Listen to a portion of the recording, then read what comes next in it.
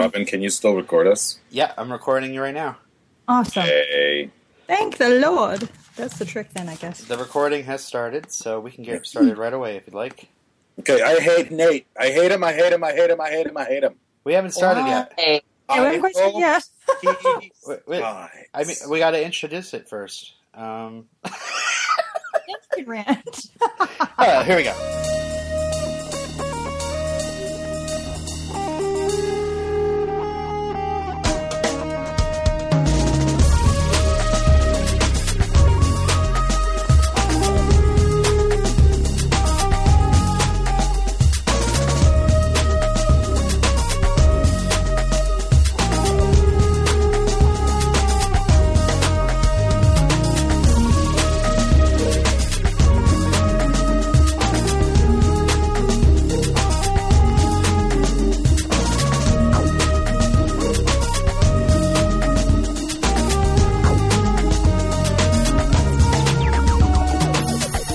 Welcome to FisherCast, a 6 Feet Under retrospective. I'm your funeral director, Robin, and I'm joined by my 6 Feet Undertakers, Moira? Does. And angry Illyrio. Okay, so I warned these guys that maybe they should wait till like the last minute to watch the episode, and for good reason too, because we had quite the cliffhanger. Oh, boo-hoo, I hope he drops dead. I am tired of him. I hate cliffhangers. It's funny, I watched it with my wife last weekend, and she was almost physically angry with me that we had to wait till after I was done recording FisherCast over a week later to then I watch the next one, because I don't like having more than one episode in my head at the same time. So. Oh, and can I just say something? And go ahead. No, what I wanted to say was, go ahead, Des. I was going to say, I always like to wait until the last minute to watch the episode, but I am very tempted after we're done recording to at least watch the first 5 minutes of the next episode, because I really like a cliffhanger like that. Yeah. Yeah, and my wife was just like, come on, just put it in. And you know what? On the DVDs, there's a next time. Oh, she was talking about the TV show. Yeah. I never wear protection. Just kidding. So there's a next time trailer on the DVDs, and she's like, "Can we at least watch that?" I was like, "Fine." There might be spoilers in that. Let's just do it. And we put the next time trailer on, and it was just like, if you saw last week's 6 Feet Under, you must have witnessed television's greatest. It was like, and it was just like scenes from the previous episode, and it was just like, tune in tonight at 9. It was just like nothing from the new episode at all. Anyway, we're gonna definitely want to get to that ending, but of course we have to get through Darwin Awards and the entire show first. So. Oh yeah, the whole show. Okay, that's fine. Boot it. Let's boot it. All right. Booting. Just kidding. Darwin Awards. So we have a story called Human Hitching Post, and it's from 2000, Nevada. On Thursday afternoon, 29-year-old Andrea was working with her young and spirited Arabian horse, which she had won in a lottery the previous year. The animal was only partially trained and still a bit spooky. Every time Andrea tried to don its bridle, the horse threw it back its head and frustrated her efforts. Then Andrea had the brilliant idea of tying a rope around the Arabian's head and fastening the other end around her waist to keep the horse from throwing its head back. That way, She would have both hands free to fasten the bridle. But since horses are 500 times stronger than people, according to Deputy Sheriff Lance Modispatcher, according to horse propaganda, you mean? Who reported that the horse spooked again, threw Andrea off her feet, and began running around its paddock, dragging the erstwhile trainer by the rope around her waist. And the rope was short, so she was trampled underneath the horse's feet as it ran. Oh. Her father noticed the commotion and ran to help. Unfortunately, his 2 dogs came with him and started chasing the horse, nipping at its heels. This did not improve Andrea's situation. He finally managed to lock the dogs away and fetch a knife from the house. With the help of a neighbor, he chased the horse down, cut the rope, freeing the lacerated lass. But Andrea had already spent 10 minutes under the hoofs of her horse, and she died a few hours later at a local hospital.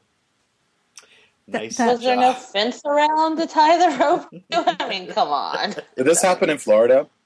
Shut up! Florida is not the stupidest state. It was Nevada. That's a hideous death. Oh. 10 minutes under the hooves of a horse. Oh. Could be worse. You could be putting your pants on. At least they were on already. Jeez. Yeah. At least he was clothed. All right, we got to get that end of this Partially. episode quick, so it might be a quick episode summary. Let's get to a break from ObserverCast, and we'll be right back. Most of what I'm about to show you has not been made public. So how about Fringe? What is that all about? It was really obvious this episode. What? Compared to the other episodes, it was obvious. Olivia Dunham, FBI. She's stupid. That's my theory. It's a good one. Strange things happening. Things like there's a frog attack. I can't read my own handwriting. Don't whip me again. ObserverCast. They're really well informed. Yes. It's the only podcast that you can find for this particular brand of insanity. So much happened here, and so much is about to. I've been trained for a lot. Hostage crises, chemical attacks. What I've been seeing recently, I'm scared. You can find us by searching for us on iTunes, or you can go to our website, observercast.blogspot.com. I just want to go back to the fort. I don't think you can. And we're back! And yes, ObserverCast, Fringe intro cast. Awesome. Okay, so open casket viewing, and Moira? All right, Season 5, Episode 8, Singing for Our Lives. A young Latina's funeral raises questions about the culture and future of Fisher and Diaz.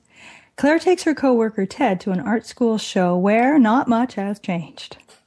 Brenda gets vital information from her doctor and from Jackie. Nate seeks peace through Maggie's faith. Is that what they call it now? I think that's a strange name for a vagina. I think a piece was probably what they meant to write. Ruth goes out for some pampering and gets more than she paid for. I don't think so. Written by Scott Buck and directed by Matt Shackman. Okay, She paid for all of that.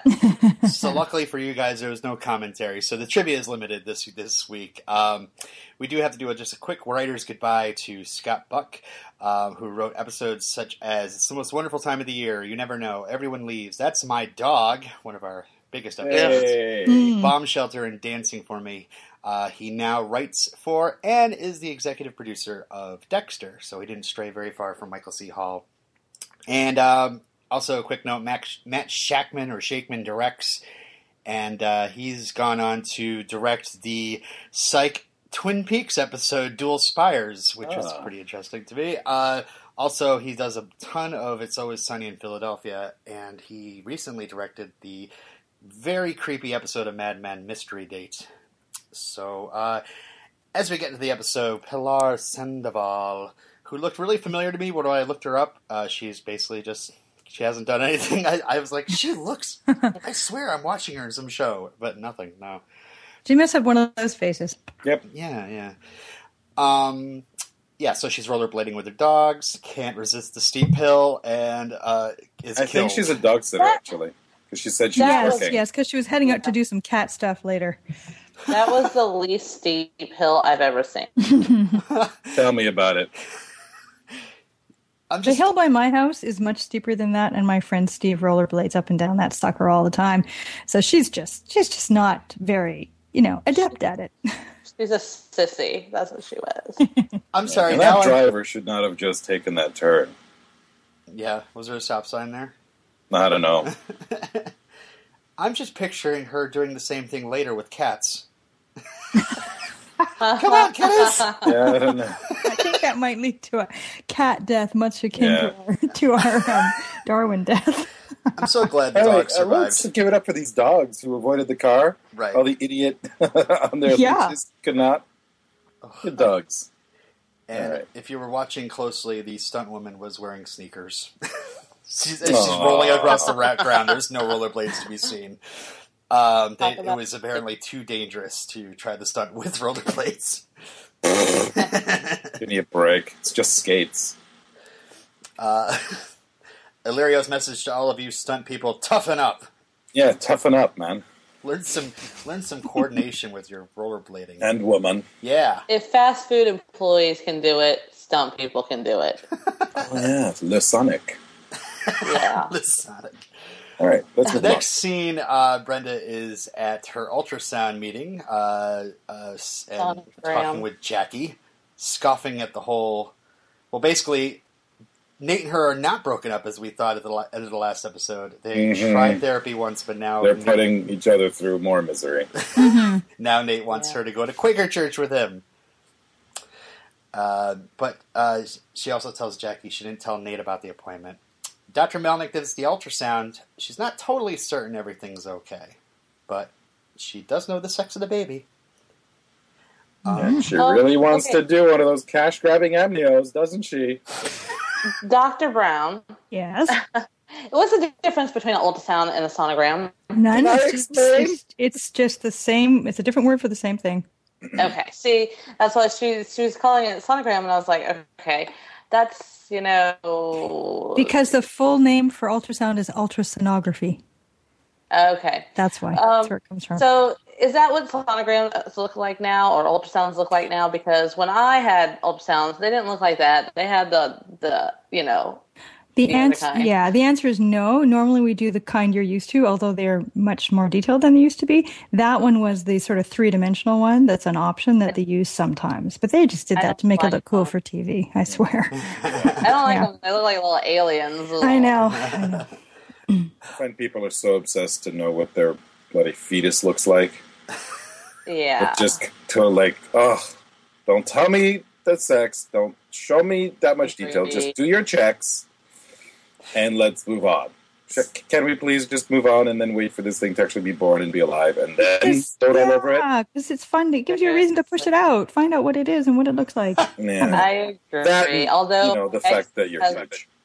My ex-husband made me find out what Gavin's sex was, unfortunately. But not with Skylar, even though I knew she was a girl. You just knew. I just knew. Mm-hmm. Do you know what? I dreamed the sex of my kids both times. Oh, wow. I'm very happy Skype didn't make your sentence very choppy just now. Yeah. Okay, moving on. David and Keith debrief Grandma Ruth on how to take care of Darrell and Anthony. She said, "No worries, I brought cookie dough. We're making cookies."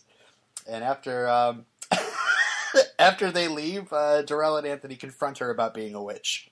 But she's right about one thing. Looking like one. But she's right about chocolate chip cookies, because really, there is no one who does not like chocolate chip cookies, at least Darrell don't. What? Darrell don't? Yeah, but he hasn't had mine, and he hasn't had Ruth's. So he hasn't had mine either. Darrell's first reaction seems to always be, "I hate whatever you're about to suggest to me. Let me suggest something better." Of course. That's his armor. That's what he does. Yeah. We have Claire parking. Oh, Claire. So cute. If I fucking worked with her, I'd be so pissed. If I had to climb in my passenger door because this bitch pulled her hearse in next to me, I'd be so pissed. She's just lucky she has that back door that she can, climb out of. Otherwise, she'd be screwed. Mm-hmm. I'm glad Skype didn't break Dez's connection up either just now. I know. So Nate's trying out his Spanish on the Sandovals. Oh my God. Nate is the worst human alive. Has to go get Rico. Rico's pissed that he tried. Rubs it in that Nate can't do work on a body while he's taking care of the people. And later, Rico walks them out, and he and Nate get into an argument about racism and how much they spent. And so this whole Latin honoring their dead. I'm not convinced that's fair. Meaning, what do I know about Latino culture? Nothing. I'm Canadian. Not that we have no. I'm Latinos Canadian here. too, but I know a lot about Latino culture. Good for you, but I don't. So I would be interested to know what the reasoning was behind it. Or all I'm saying is, Rico could have given him that information in a way that was a little bit less bitchy. Yeah. And I think what Rico did was perfectly fine, because obviously he understands, what the rationale is behind it and how things work in that culture, and that's great. But so educate Nate. So, make him more aware. Make him whatever. I We're think culturally Rico sensitive. is in the same camp that I am, which is Nate is the worst. Why should I bother being polite to a piece of garbage? Okay, see, I agree with Moira. If Nate doesn't know, I don't know. Just fucking educate me. Don't How be a white dick are you about it. people? Don't know. What? I said, how white are you people? Seriously? Very, apparently. I think. Yeah. I think. Mio! What do you know about Dutch culture? Shoes? Yeah. So, it just depends what you're exposed to, man. That's I don't think there's no way all of us can know everything about every culture. So what I don't know, I'm happy to learn, but just tell me. I don't think. Exactly. Rico, Don't I'm not treat me like an asshole because I don't know. Yeah, that's just Okay. Let's back it up a little bit. Okay, all jokes aside. Okay, maybe not all. Not to give the impression that you should know about Latino culture, because that's just ridiculous when it comes to expectations. But for Nate, I think what really offended Rico, or Ricky, or I forget what I call him now, what really offended the little man is that Nate, rather than asking him, who's supposed to be an equal party to all this, to help out, was basically insulting these Latino people by trying to use a dictionary. And I think that set him off. I thought you were getting to the point I was going to make, but I think it was more like Nate jumped down Rico's throat about hey, why are you overcharging? Why are you trying to get money out of these poor people? You're such a horrible person. That's why it got Rico back on his haunches. Well, maybe it's a bit of both because Rico did say, you were using them to practice on, and I agree with you, Illyrio. That's just tacky. Yeah, come on. That's like if a patient comes in and they don't speak English. I don't know. Let's say they're speaking Polish. I don't pretend to take out my Polish English dictionary and see what I can do. I asked them to have a translator, right? That's what you do. That's just not very professional. I agree. Okay. Yeah, but I think Nate thought that Rico was just taking advantage of them because but he's that's a grubbing little man. All about. But see, Nate's not that. That's not how he does things. That's why, in his view, that's not right. That's David and Rico's kind of thing. I understand that, but it's don't get all high and mighty when you were being a complete and utter piece of garbage to these poor people who lost their daughter. Speaking of David, I don't feel he was being a piece of garbage. Nate is a piece of refuse. I love it. He's the worst. He's the king of refuse. He's the worst. He's managed to become worse than Rico. That takes No, I will not allow this. Rico had I didn't think it was that bad. episode, but later in the episode. Speaking of David. Yeah, speaking of David. David is at this crematory considering buying it, and the owner is a huge fan of the Fishers, not Fisher and Diaz. Hate this old white person. Thank you, TV tropes. Let's move on. Actually, that's not a TV trope. Old white people tend to be racist. Claire is taking all these coffee orders, and when she comes out of the coffee shop with all these coffees, she sees Anita again. Anita! Yay! Oh, holy awkward. As much as I bitched about the art school gang, I kind of like seeing them. I kind of miss them. There was so much fun seeing them again this episode. I didn't get ahead of things, but oh man. It was. There's so much more fun than the work people. Interesting. I think it's really funny that we had the poll last week in the group of which friends were the worst. And then we get the art school kids back the next week just to remind you that how much more interesting they are than soy blueberry latte or whatever the hell Johnny was trying in a regular cup. No, regular in a big cup. Oh, what? God, you just want to shoot him. As someone who has a Starbucks Gold card now, I can't comment on any coffee shop things. You're correct, the doctor. Okay, we need to work on talking over people. Sorry, we're all excited. This episode has us all excited, but it's hard to understand you guys sometimes. Well, I can understand, sort of, and that the recording will hopefully reflect that. Anita is inviting Claire to go to the junior show, Lac Arts junior show, so... Yeah. And I was thinking, yes, go, because I want to see everybody. Ruth, Ruth was I, sorry guys, was I the only one really, really frightened that Billy would be there? I didn't even think about Billy. Billy is going to rape this girl. I could, no, he's going to do something nuts.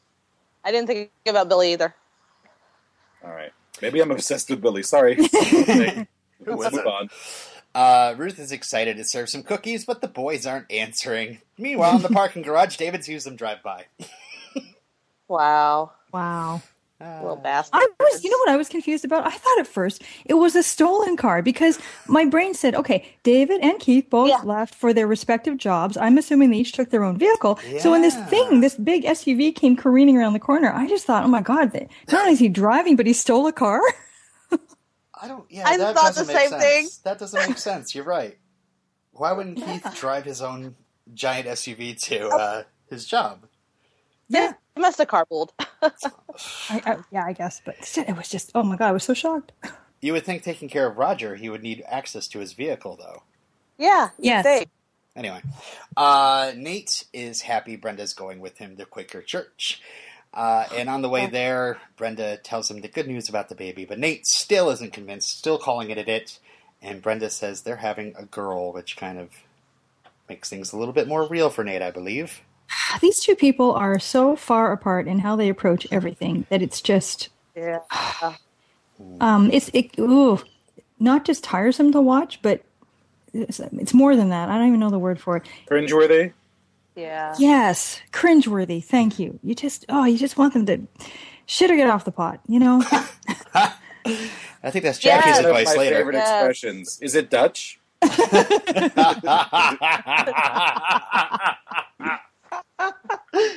Oh, I actually have Polish blood. I have Dutch friends. Anyway, moving on. Ruth doesn't like... This is the all-racial encompassing. Ruth doesn't like David lecturing to her and takes her cookies as a result. David tells the boys they're grounded, but they can't tell Keith about it. Oh, God. This is a really bad parenting move, just FYI. Okay, not good. You don't do that, but still it's pretty funny. Don't ever do that. Ever, ever, ever, ever, ever. Bad. We're all wagging our fingers. Bad. Nate and Brenda come into this quiet Quaker church arguing. That was embarrassing. Whatever. You know, okay, if you have to go to church, Quaker church is better. There's no stupid sermons. There's no preacher up there. I think I could handle that one, although it'd be a little boring. But the contrast with these peaceful people sitting there and the two of them and all their anger and turmoil just invading that quiet space, it's just it's palpable. It's like an infection spreading. It's terrible. The Quakers then in their lovely songs said they were quiet, angry people. I know. I thought, gee, Nate fits right in. Nate fits right in that piece of refuse. Glad to know I wasn't the only one who thought that. I was waiting for them to start actually quaking. That's the reason they got their name. No, I think it's a copyright issue with Oates. Oh. So yeah, Maggie gestures them to a pew, and they take a seat right across the aisle from them, so Nate can sit there and stare at her. We take a quick break to see Vanessa getting ready to go party with Angelica, and Rico gives her a little bit of a guilt trip on the way out the door. Rico. Oh, Vanessa. When will both of you learn? Both of them. They're as snipey as Brayton Nenda? It's Nate and Brenda. We haven't shipped names here yet, have we? No. Great. Nagy? Stop. No, please. No, I didn't mean Quaker that. Church. It's a mistake. People all stand up and make little speeches. Even an old lady who just needs a ride.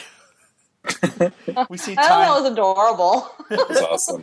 We see time passing slowly for poor Brenda.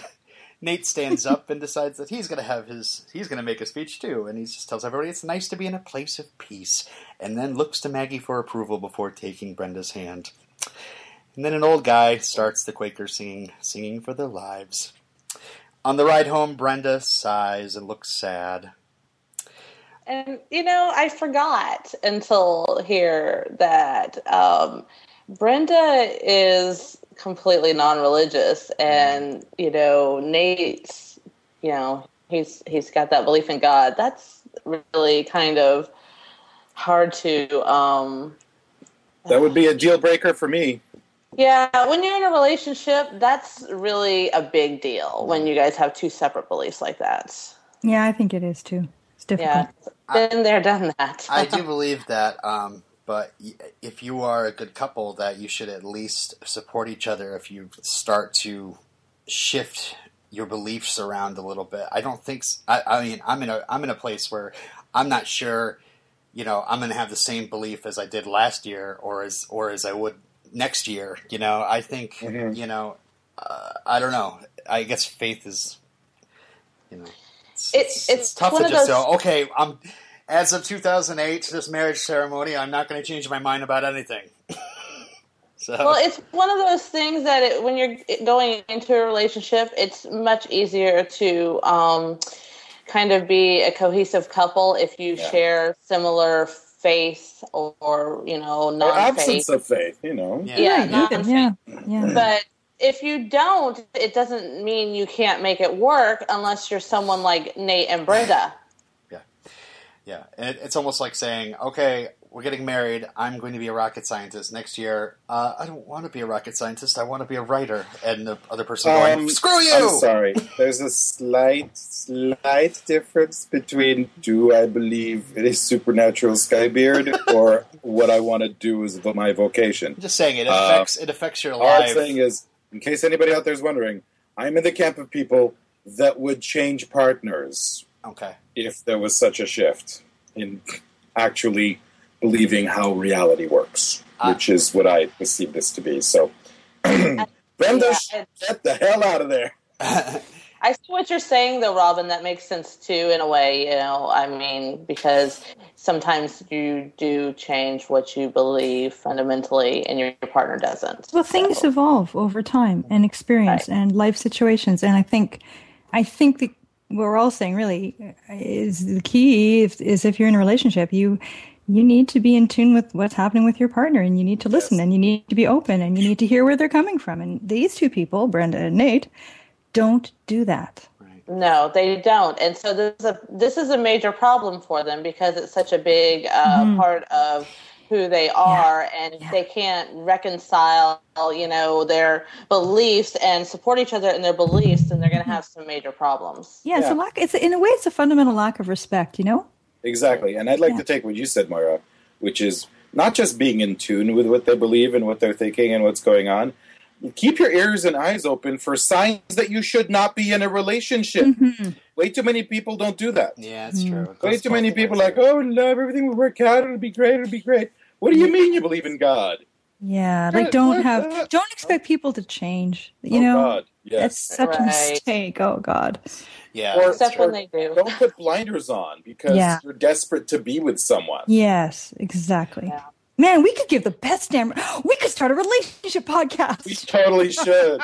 We should. Could I just make one statement in this can't. Quaker church? I just want to stand up and just say, I believe in love. That's all I have to say. I believe that the children are our future. I did not mean to invoke Whitney Houston. Can we move on? Speaking of sad, Ruth is... I believe that when there is nothing left to burn, you must set yourself on fire. Speaking of sad, Ruth is cutting her own hair. Oh my God! She's using like nail scissors. Oh, she's got too much hair for that. I thought she was just sneaking off the odd little split end. I didn't realize that was her version of how to give an entire haircut. That's what I thought at first too. Like, was she raised by a drill sergeant? Claire still tells "Come here, maggot! You will cut your own hair with Ethan." Drop and give me 40. Claire tells her to stop being sad and go to a salon. Did any of you guys go, oh? I forgot he existed. I forgot what the hell he did for a living. I love, you know what? Love him. I love him. And on set, Junior, so I love him even more. On like looking back on Ruth's many relationships, I don't know why I didn't like Hiram out of anyone. I remember that. I like the actor. I like Ed Begley Jr. So he was the best of all her, her guys. He was kind of milk toasty, but at least he was not insane. Well, healthy, normal, whatever. Not crazy, not involved with the mob. Didn't he like dump her though? Like yes. fall in love with somebody else? Yes.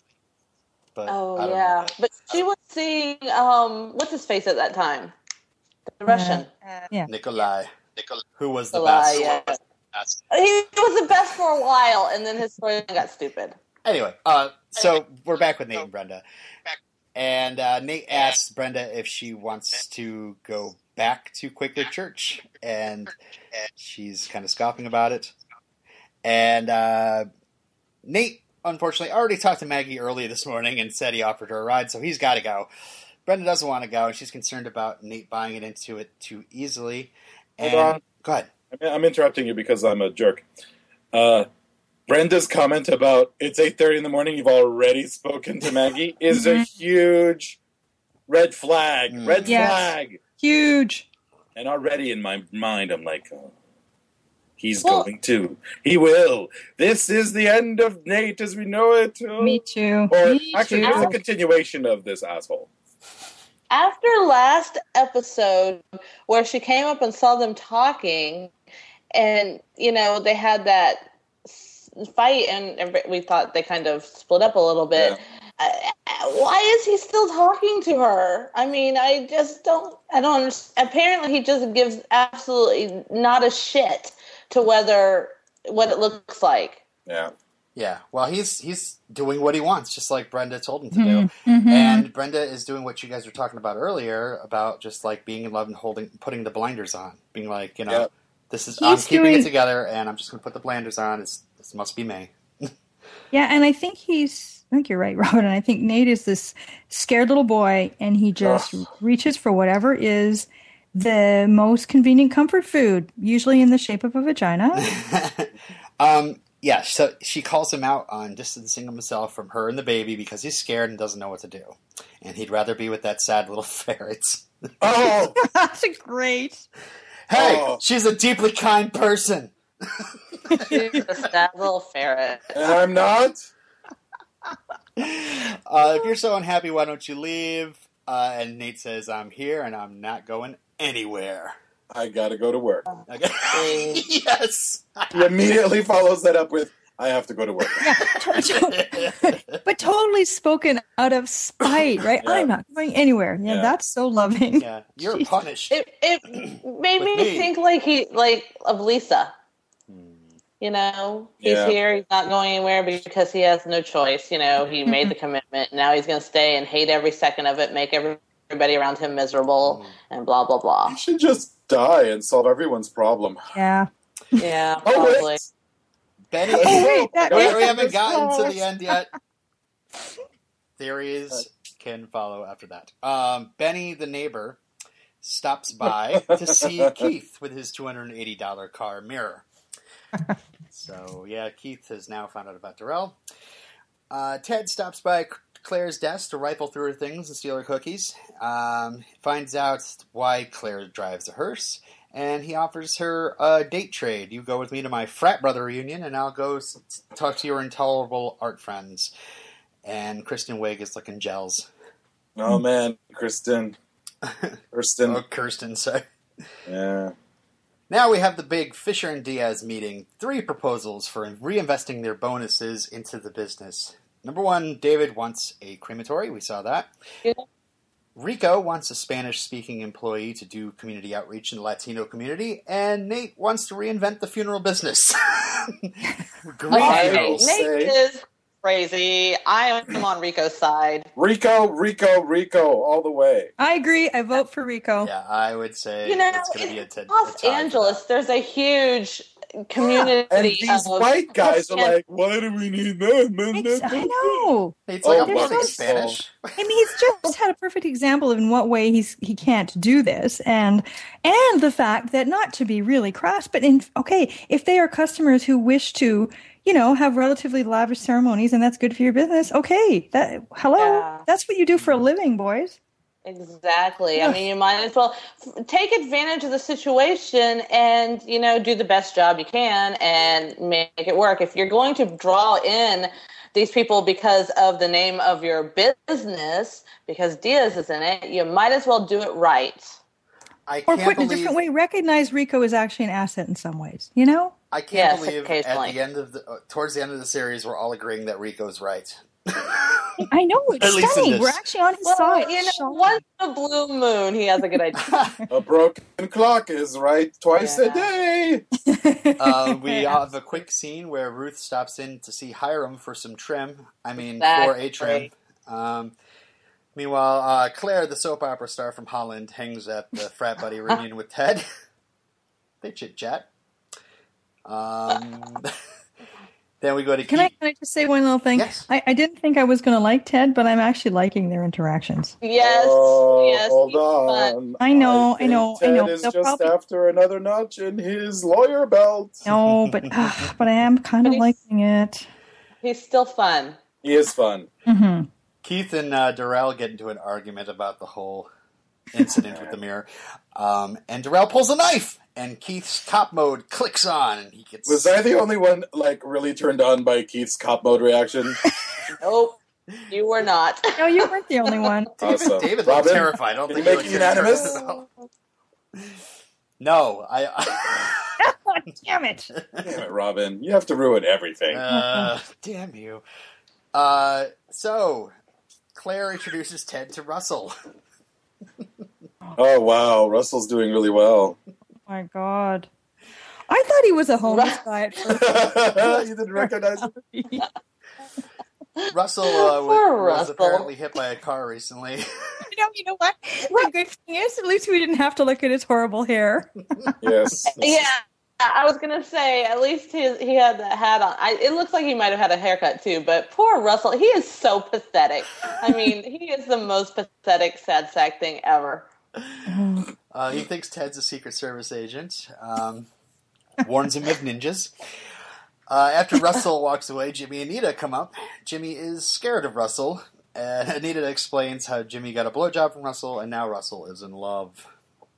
Well, you would think you would learn after a few times that anytime Russell has any kind of intimate act with you, he's gonna fall in love. It happened to Claire, and it happened to Anita. You know, I mean, It happened come with on, Olivia? guys. Yes. Poor guy. Yeah, Illyrio, were you?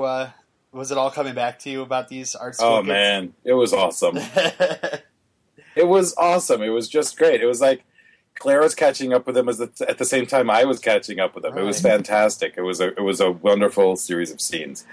And can we please get to the part where it gets really crazy? Well, please? first we have to talk about how Rico is contemplating necrophilia. No, he's not. He's not. Go ahead, explain it, Illyrio. I don't Sorry.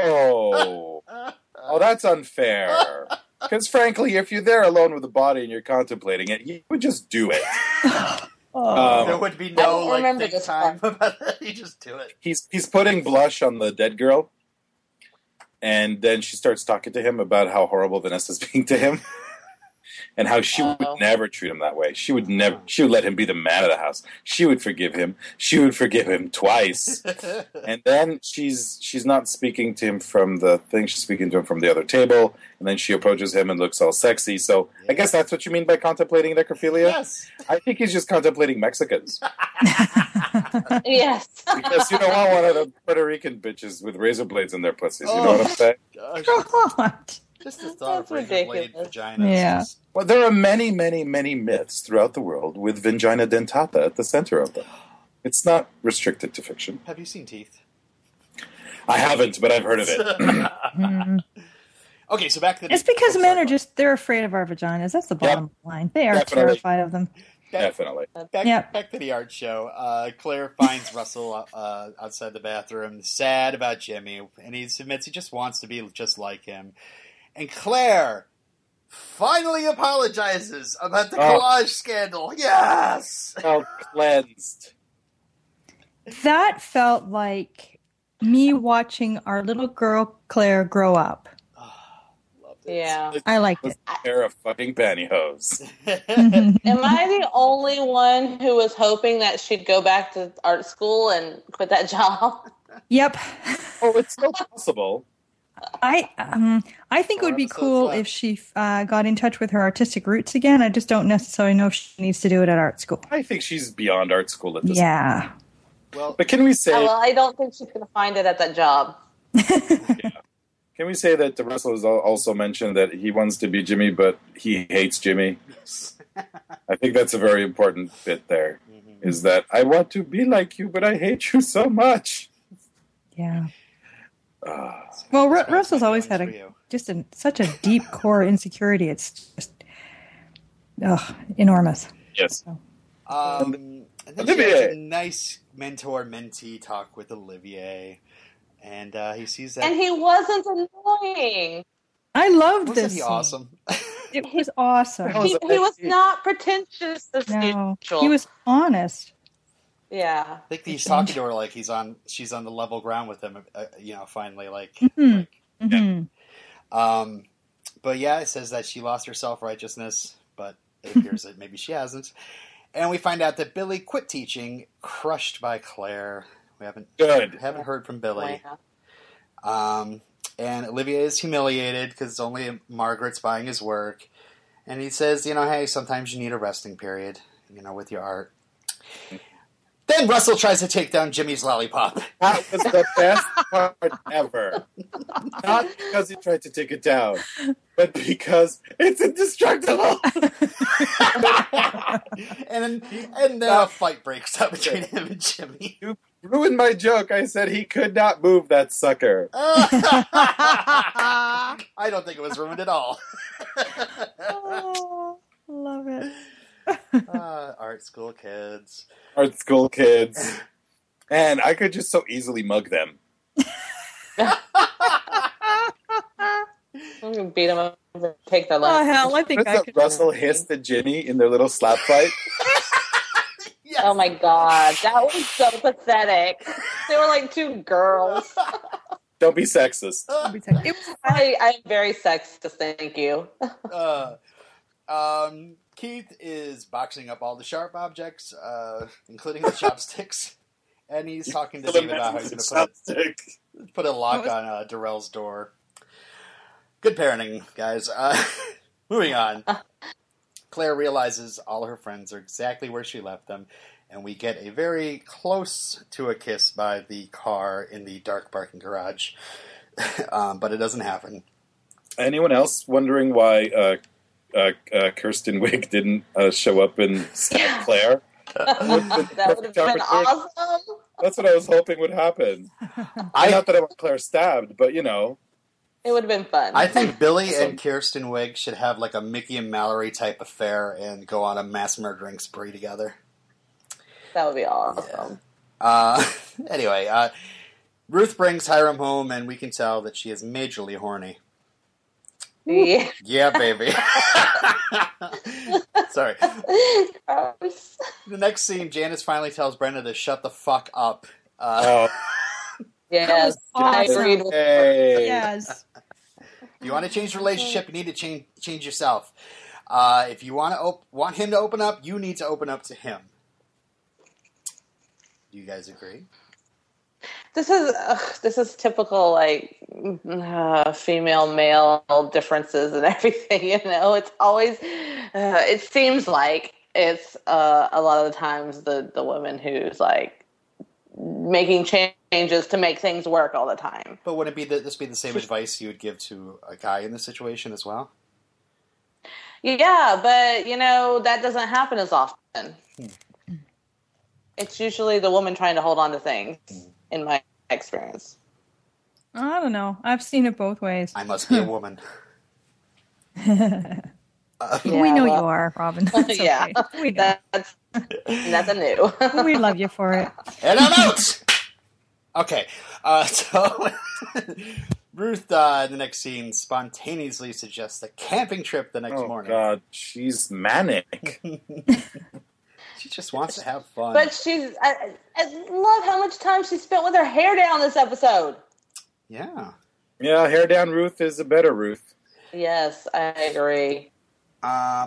Anthony tells Keith in the next scene that Darrell is just trying to have as much fun as he can before they're sent back. Oh, okay.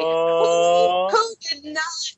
I mean, seriously, how did David and Keith not know this? I have watched enough TV and movies to know that every foster kid or newly adopted kid over the age of 2 assumes they're going to be sent back. So they're going to act out so they get sent back sooner so they don't get their hearts broken. If there's one thing, and this might come off incredibly homophobic, but I'm going to say it anyway. If there's one thing that all gay people have seen, it's Annie.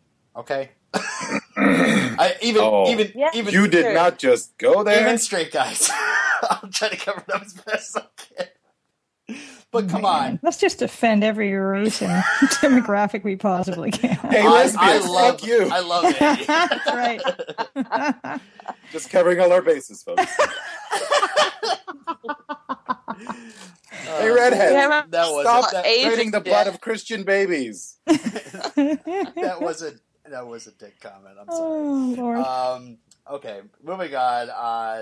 At the Sandoval wake, Rico is really good with the priest, the creepy dove guy, and the parents. And Nate realizes that he's not needed. Did you say creepy dove guy? He is creepy. Yes. Look at that ponytail. In the next scene, Ted finally gets what he wants. A kiss in the supply room. Mm-hmm.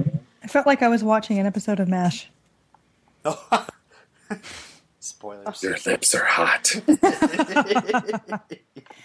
Oh, Frank. Oh, Margaret. Any last words about Claire and Ted brother. before we move on? Where art thou?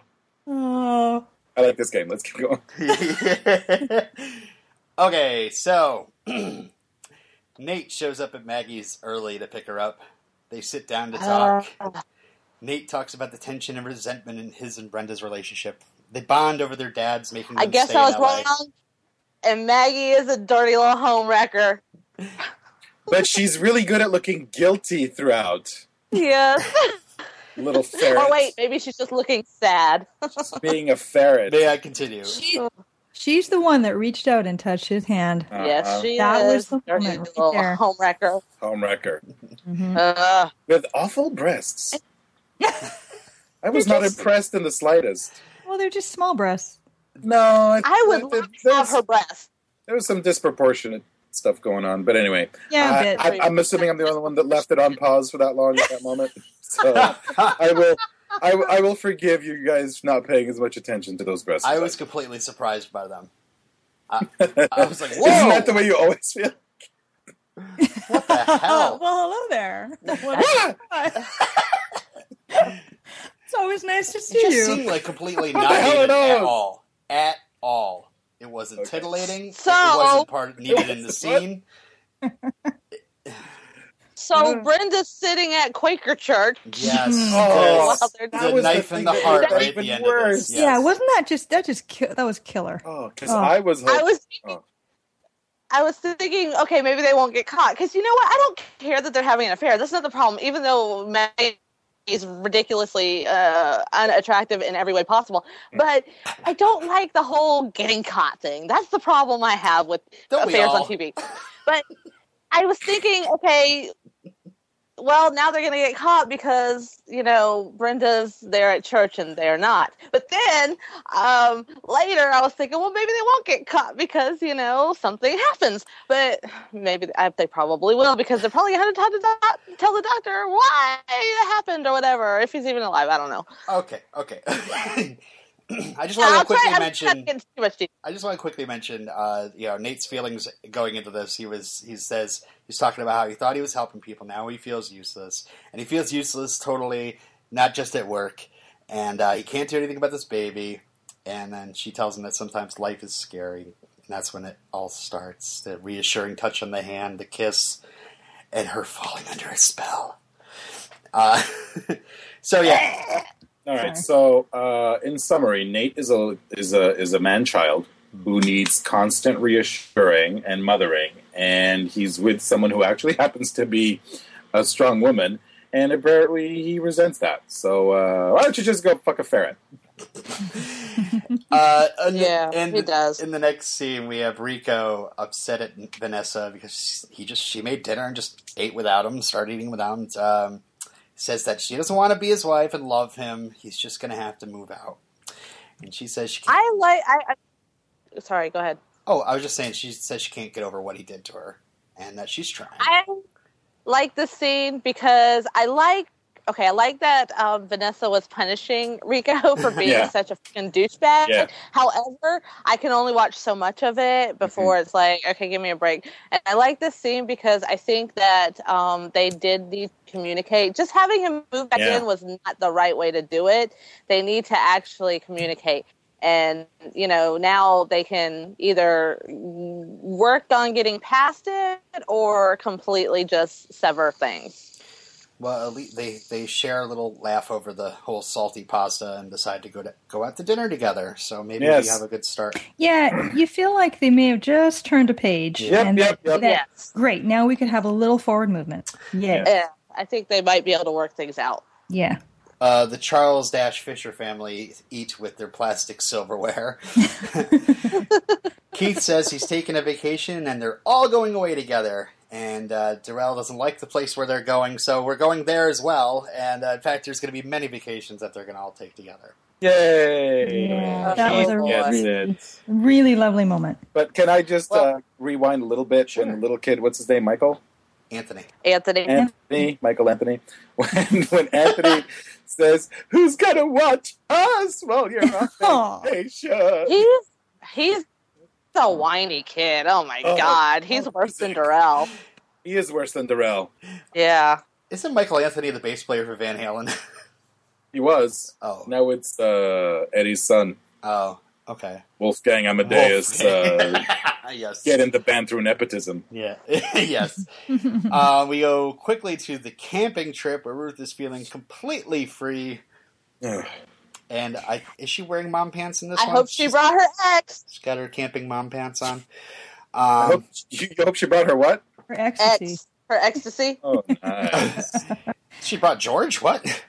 Her ex. Her ecstasy. The thing about Ruth is, okay, she always just latches on to the next thing and then wholly embraces it and runs along headlong, doesn't think it through. So it's fun Nate, sorry? Nate alert. Nate alert. Yeah. So it's fun to see Harm again, but, I don't know that I give a shit really what happens with them in a way. I think at this point I couldn't give a fuck about most of these people. 4 episodes later. Let's go to the last scene. Maggie doesn't have a warm afterglow, so to speak. She feels lots of shame. She might as well be in the penalty box. Yeah, she's a sad little ferret. Nate gets up to go, but gets a little tingling in his arm. His arm, and then he falls over. What a heavy birtation that was. That was awesome. So, Dr. Brown, was that a heart attack? Because that's a stroke. That's what I was thinking. At first, I was like, well, tingling in your arm, you can get like a heart attack. But then he was like doing the whole like stuttering thing that reminded me of a stroke. What was it? I would vote for stroke. That's what he did at the drive. Okay, what about the AVM? Well, this is the Any weird chance of that coming back? The answer is yeah, they actually can regrow. But I'd be wondering if it would be more likely that there was some kind of scarring or a blood vessel aneurysm, something like that might have developed, and then boom, it just went kablooey and exploded. Could it be psychosomatic? Nah. All right, thank you. Just because he's not built that way. Yeah.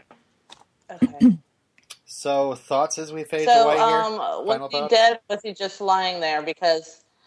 Can I? You know what's funny? I don't know how you guys felt, but when I saw him just lying, yes, we can hear you, but we're talking over you. Sorry. Yeah, his eyes were open, so he's not. He wasn't dead. I don't think he was dead. Well, but people when they die, they don't always close their eyes. I know, but those eyes had life in them. Like when people die and their eyes are still open, they lose the life in them. You can see their dead eyes. Do you know what I mean? Well, I can't on TV because the person's not actually dead. But in real life, but anyway, I don't think they were making it look like he had died, and his whole body hadn't relaxed the way a dead person does. Mm-hmm. Anyway, no, I don't think he was dead. But what I found funny was I didn't care. Like I was shocked that I thought, fine, whatever, die. So, okay. Wow, okay. Moira. So, they call the ambulance, right? And Maggie has time to put her pants on before the She ambulance better gets have there. time to put her pants on. She should, no problem. She's got one pair of pants to put on. That's all. Her shirt's already on. It shouldn't be a problem. But anyways, say she puts her pants on before the ambulance comes. Do they have to tell them they're having sex? I mean, does that matter if it's a stroke? I think so, right? Heart rate and all that.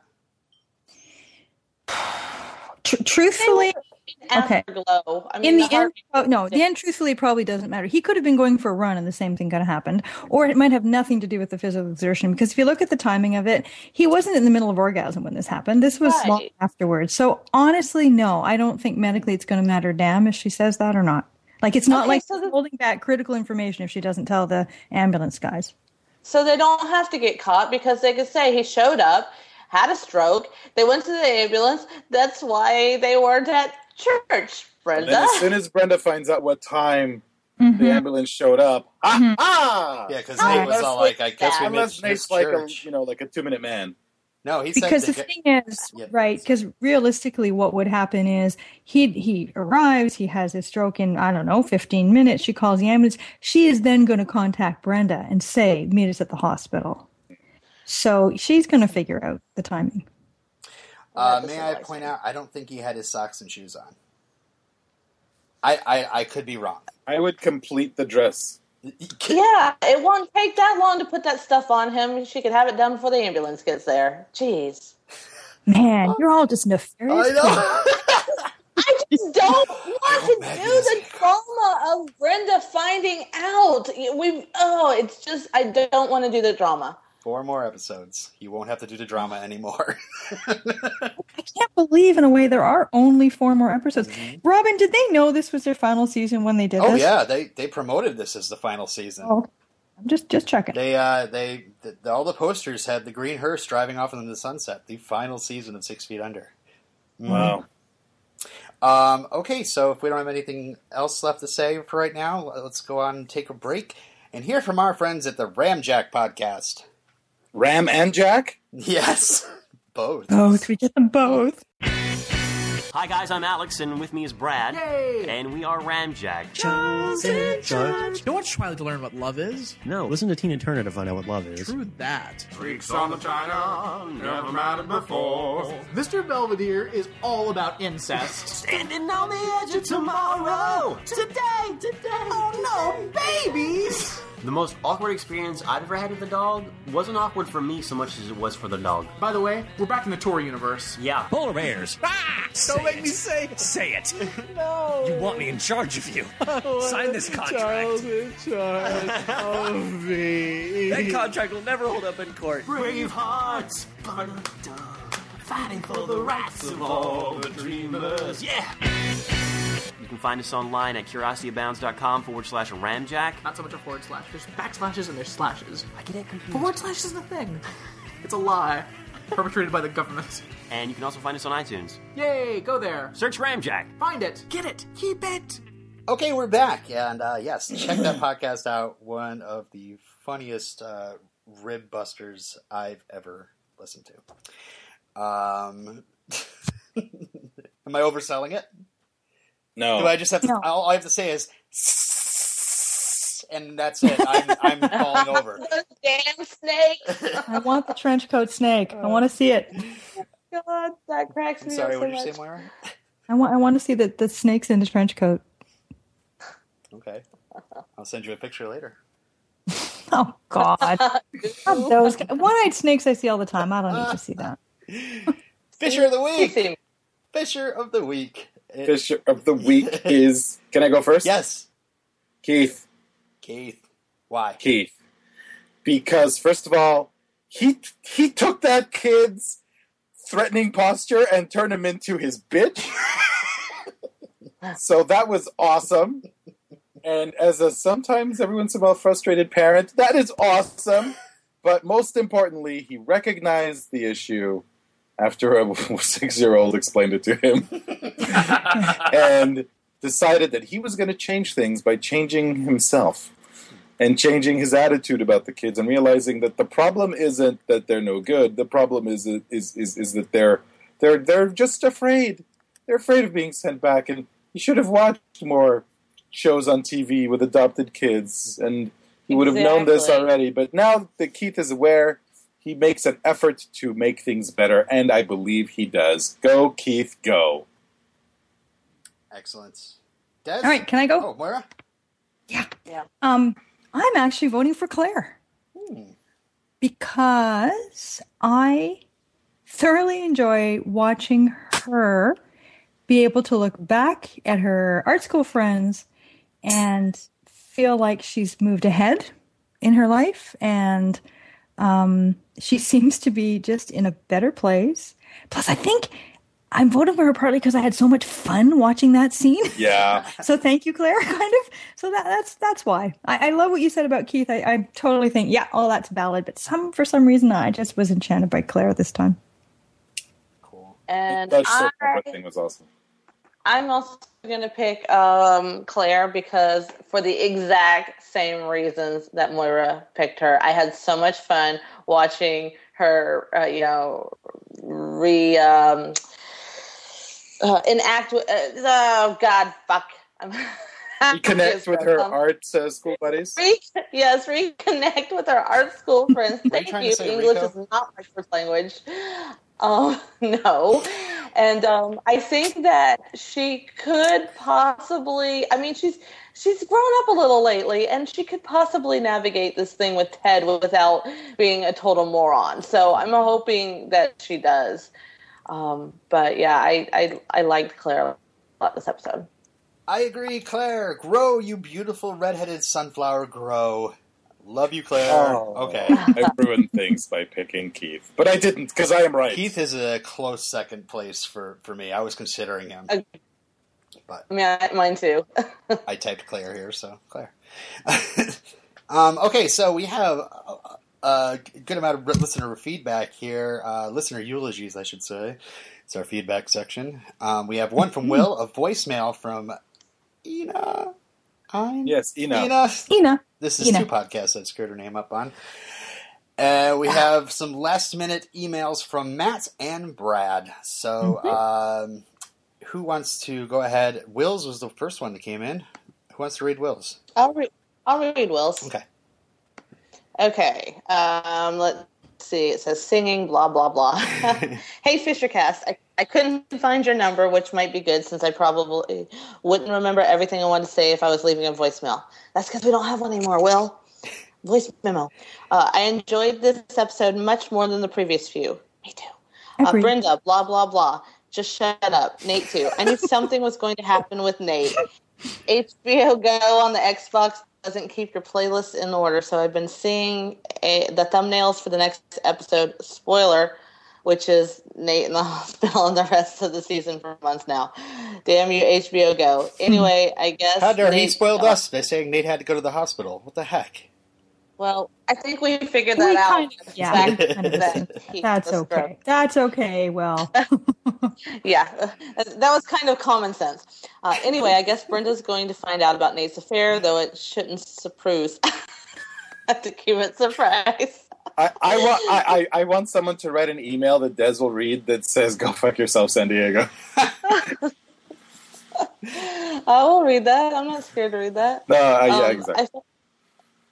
I felt bad for Ruth with those boys, but at least she got some loving later in the episode. I'm so glad Keith hasn't smacked that kid yet, and I'm glad their family situation took a turn for the better. As much as I previously hated Claire's art school friends, they were welcome here. Exactly. They're not so bad. They're not so bad compared to her coworkers. I want to make Claire my Fisher of the Week. Is this allowed? Take care, Will. Yeah, she's a Fisher. Of course it is. So, unless you're talking about Claire LaFar, which I'll also say yes. Okay, so we have. Do you want to do the voicemail? Yes, I have it queued up. I wish I had an 11th hour podcast promo to play. Here we go. Hi, Fishercast. This is Ina from Norway. I'm calling in with some feedback for the general series. I haven't caught up on season 5 to where you are just now. I am watching the second episode. But as soon as I'm done with this feedback, I'm gonna do a little marathon and hopefully get caught up to you soon. And I'm really enjoying this podcast of yours. I started listening to it in the summer, and it's a great way to re-experience the show, which I love. Thank you. I watched the whole series in, I think it was 2006. My little sister, she gave me the first season for my birthday present. Aww. And I really loved it. Got really into it and watched the whole thing. In retrospect, I really can't remember much other than season 1 and season 5. So I don't know how much that says about the show, but I really love the characters, their dysfunctional family relationships. And it's... especially the last season has really stuck with me for many years. It's a really emotional journey. So that's it for me this time. And keep up the good work. I'm loving your little recaps and analysis and some small detours. Oh, yeah. Talk to you later. Bye-bye. Bye. Ina has got the cutest voice ever. I wish I had a cute girly voice. Thank you, like Ina. that. Also, sure, it's an emotional journey. If by emotional you mean being torn between not giving a crap about the people and hating them. I think Des knows what she's getting for her birthday now. Oh, God. All right, who wants to read Matt? I will. Okay. Hey, Riro. There, you weren't last. Des, you're first now. Yes, finally! Although Scooby-Doo is writing the email. So it must be Rero. Riro. Anyway. We're in the final 5 episodes, and this episode is definitely setting up the series' endgame. Can't get into specifics, you know why, so here are stray thoughts. Darwin Awards seem a little superfluous this week. Sorry. Not that I wanted to see it, but how exactly did that car not hit any of the dogs? Dogs weren't there. They were imaginary dogs. I've said it. We're all thinking it. The dogs stopped. Dogs are smarter than people. When Rico is the one scolding you on your job, well, at least his subplot wasn't completely worthless this week, as his butting heads with the Fisher brothers tied into the main story. Anyone else hope all of Claire's artist friends died off camera? No. No. Unless they murdered each other, then I'd be okay with it. Yeah. Guess her soul-deadening job has its perks. Some distance from her band of idiots has shown her just how sad their lives are. Team douchebag coworkers. Boo. Yeah, I voted that the coworkers were the douchebags too. Oh wait, if they are, but they're not the. Yeah. Oh, okay, never mind. I'm so. That's confused. what he means, I think. Yeah. Keith's backsliding a little bit, but considering Jarrell's background, this wouldn't be an easy transition. Ruth with her hair down, for fans of that. Yay.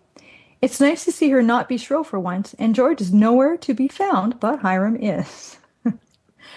Thank you, Jackie, for telling Brenda to shut the fuck up. If only we could have that in every episode. She sucks worse than Rico. Whoa. No. I'm just reading disagree. it. Just let me Moira, I can't believe you said that. I know, Moira. What the God. She sucks worse than Rico, even if she has every right to be angry with Nate's not great decision to spend more time with Maggie. Man, the affairs on Maury are less depressing than this one. Narm! Okay, I don't get that. Narm. What's Narm? That's what he was saying when he fell over. Oh, Num arm. Oh. Narm. Thank you. I even recreated I thought there was an acronym that I didn't know. Anyway, Fish of the Week I'm giving to Claire again. Despite the corporate gig and listening to Ducci Talk Radio. Come on, iTunes began supporting podcasts the summer this episode aired. Get on it, 2005, Claire. She seems to be growing up a bit. I give this one 8 out of 10 possibly racist crematorium sellers. Thank you, Matt. Awesome. Thank you. I'll read Brad's. Okay. Brad writes, singing for our lives. This Quaker nonsense is the absolute worst. Who's more smug and awful, Nate and the Quakers or the writers of this show? Hey, lawyer douche, stop awkwardly groping everything on Claire's desk, you weirdo. Rico thinks funeral homes require marketing. He also is thinking about having sex with a corpse. See? He's what we call an idea man in the business of being the worst. Nate is almost as awful as Brenda in the last episode. Ed Begley Jr. is finally back in the mix. Hurrah! Nate is a moron. He's as equally awful as his repulsively selfish wife. I hope they go down in flames together. Claire is incompetent. Why is she giving Russell credit for her work? Ugh, she deserves Clumsy Hands McBoring, attorney at law. I never want to hear about Maggie's landing strip ever again. Ever. I was sick of that too. I know. We totally glossed over that. Yeah. Yay, I hope Nate is dead. But I'm sure these hacky writers have more awful cheap tricks ahead. The writing is on the wall. Manzies, Ruth is the only reasonable, likable person in this episode. I don't know. Disagree with half of that, I think. But still totally entertained. So, I was going to say something. I revised my prediction. It is going to be Nate dies by the season end. Remember, I was saying it wasn't going to be him. Oh, you can't do that now. I'm predicting things. I can change it whenever I want. Okay, Nostradamus who pops up after JFK's assassination is like, yeah, I called that. I can wait until I watch the season finale and say, or the series finale and say, I predict this. Whatever, do what you want. That's how psychics do it. It's your show. Exactly. There's only one Brown in this show, and it's not Sylvia. Boom. Anyway, last rights. Final ratings on the episode. Who went first? Who went last? Let's just start with Moira. I'll go. Okay, Des. Okay. I actually liked this episode. I enjoyed, because the last one I didn't like. I enjoyed most of the storylines. I love seeing the art school people again. I guess I realized I liked them more than I thought. Or maybe I liked them better in small doses. That's probably what it is. But I enjoyed the episode, except for the fact that it was a major cliffhanger. That annoys me. But other than that, it was fun, and I can't wait to see the next episode for one. So I'm gonna give it 8 out of 10 diaper shits during lap dances. Oh God! Thanks a lot for stealing my rating system. Awful. How could I not use it? It's the best part.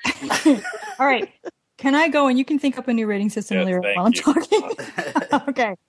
I really love this episode. I think because there was so much forward movement in the characters. Like David and Keith are sorting out the boys, and it looks like they are going to make a go of it, and it's going to be all right. And Keith is going to be able to, not actually hit one of the children, which would be great. Even Ruth moving toward Hiram, I was dissing it, but it's still at least, it's a positive move for her. She's doing something that's fun, and we don't have to watch her being shrill and shrieky all the time. So that's kind of nice. Claire, I really already mentioned that she's, getting better touch with herself. I think it was awesome watching her look back on her art school friends and be able to see some differences and some growth in herself. That was neat. Nate is an absolute idiot, but it did give us a pretty funky ending to the the episode. So that kind of made me happy. I liked Jackie telling Brenda off. Somebody needs to tell Brenda off because Brenda's highly intelligent and thinks too much in her own head, and someone needs to tell her what's what sometimes. So that was cool. And I even liked the Rico and Vanessa scene because at least, as you said, I think Des and everybody, that it was very honest, and it was good to see Vanessa come clean with what she's been feeling instead of just acting the bitch all the time. So I love this one. I am going to give it 9.5 out of 10 giant pseudo-phallic lollipops. Son of a bitch, you stole my rating system. These women, man. Come These on! women. Yeah. They're terrible. All right. Well, while you think of one, Robin, here I go. Everything Moira said pretty much sums up what I thought. I'm especially looking forward to the misery that Nate will have to hopefully go through. I hope he's a vegetable. I hope he has to get either a rascal or a hover-round. I hope... Hover-round. I hope he suffers. The only fate that would be perfect for him would be the pit of despair. But I don't think they're going to write that into the show. So, I really enjoyed this episode a lot. I thought that it went in some directions that I thought showed some growth here and there. And I really am enjoying it a lot more than I enjoyed the last one. So, I'm going to give this one, yes. Yes, I am. I'm going to give this one 10 out of 10 Puerto Rican vaginas. Wow. If I could make a Photoshop, it would be Lirio screaming, "This is Sparta," kicking Nate into the pit while Moira and Des cheer him on. I really love this episode, and I am definitely giving it a perfect score because there's growth in some characters, and then there's crazy stuff going on with others. It's definitely good television, no matter what anybody says. And Steph, we missed you this week. Hope you like Dragon Con. Get back to us. I'm just going to quickly say 10 out of 10 norms. So let's bury this box of plastic silverware. On iTunes, we have a star rating system. Love to have lots of stars, lots of reviews. Let's send us off in style, why don't you? And of course, if you don't like the iTunes, download us on Downcast. And you can find us on fishercast.blogspot.com. All our episodes are there, even our old ones. Wow. And you can write to us or send us a voice memo, fishercast1@gmail.com. We don't mind them coming in just under the wire. In fact, I kind of love that. It's very cool. You can also check out the Facebook group, facebook.com/groups/FisherCast. Awesome. And Des, where can we find you on the web? What's on with Steph and Des.blogspot.com. Okay, that sounded like it ended with a period. That's all I need. I mean, gosh, if they don't know by now, if they're new listeners with this episode, it's too bad. Illyrio. That's me. Where can we find you? Everywhere. Potential cast. Yip, the Last Airbender podcast. Hopefully to get some new scheduling for that one so we can actually be productive. And there's Pausecast, of course. And I think I'm on FisherCast, too. But that's just a rumor. And you can find Moira slapping Rico out of his fantasy before he has sex with a corpse, as well as wake up, as well as snap out of it. Snap out of it. On Twitter @Moira Brown with an E at the end. You can find me here, of course, and also on Redemption Cast, and soon Intro to X. But of course, that's not until after the green hearse drives into the sunset. So, hurry up! What? Hurry up! Yeah, hurry up! I'm waiting for that one. Damn it! 4 episodes left. Hey, you're holding me up, you guys. Just kidding. That's it for FisherCast this week. Next week, your homework is Season 5, Episode 9, Ecotone. Or Ecotone. I'm not really quite sure. We'll figure it out next week. Is that a medical term, Moira? I don't think so. Mm-mm. I thought maybe they were giving us a clue with the title. As for Singing for Our Lives, we therefore commit this episode to the ground. Ashes to ashes. To ashes and dust to dust. To dust. Bye, everybody. Norm. Bye. Auf Wiedersehen. Maybe far away, or maybe real nearby.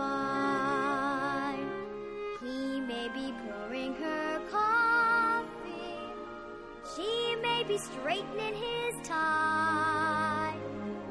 Maybe in a house all hidden by a hill.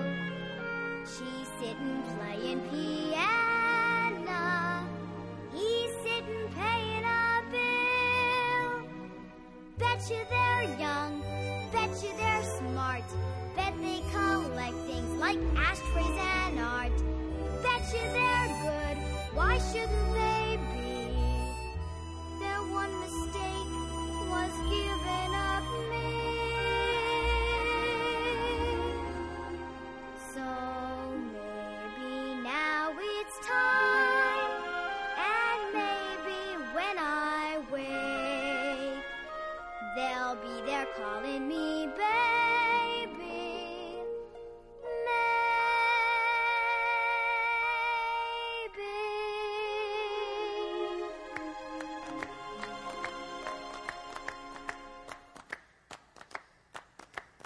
Lollipop, lollipop, oh lolly, lolly, lolly, lollipop, lollipop, oh lolly, lolly, lolly, lollipop, lollipop, oh lolly, lolly, lolly, lollipop. Lollipop, lollipop, oh lolly, lolly, lolly, lollipop, lollipop, oh lolly, lolly, lolly, lollipop, lollipop, oh lolly, lolly, lolly, lollipop. Oh my baby lollipop, tell you why. Sweeter than an apple pie. And when he doesn't make me rock and dance, then I haven't got a chance. I call him lollipop, lollipop, oh lolly, lolly, lolly, lollipop, lollipop, oh lolly, lolly, lolly, lollipop, lollipop, oh lolly, lolly, lolly, lollipop. Sweeter than candy on a stick, huckleberry, berry, or lollipop. If you had a choice, be your pick, but lollipop is mine. Lollipop, lollipop, oh lolly, lolly, lolly, lollipop, lollipop, oh lolly, lolly, lolly, lollipop, lollipop, oh lolly, lolly, lolly, lollipop. Crazy ways thrill me, tell you why. It's like the lightning from the sky. He doesn't kiss me till I can't be straight. See, my lollipop is great. I call him lollipop, lollipop, oh lolly, lolly, lolly, lollipop, lollipop, oh lolly, lolly, lolly, lollipop, lollipop, oh lolly, lolly, lolly, lollipop. Lollipop, lollipop, oh lolly, lolly, lolly, lollipop, lollipop, oh lolly, lolly, lolly, lollipop, lollipop, oh lolly, lolly, lolly, lollipop, a lollipop.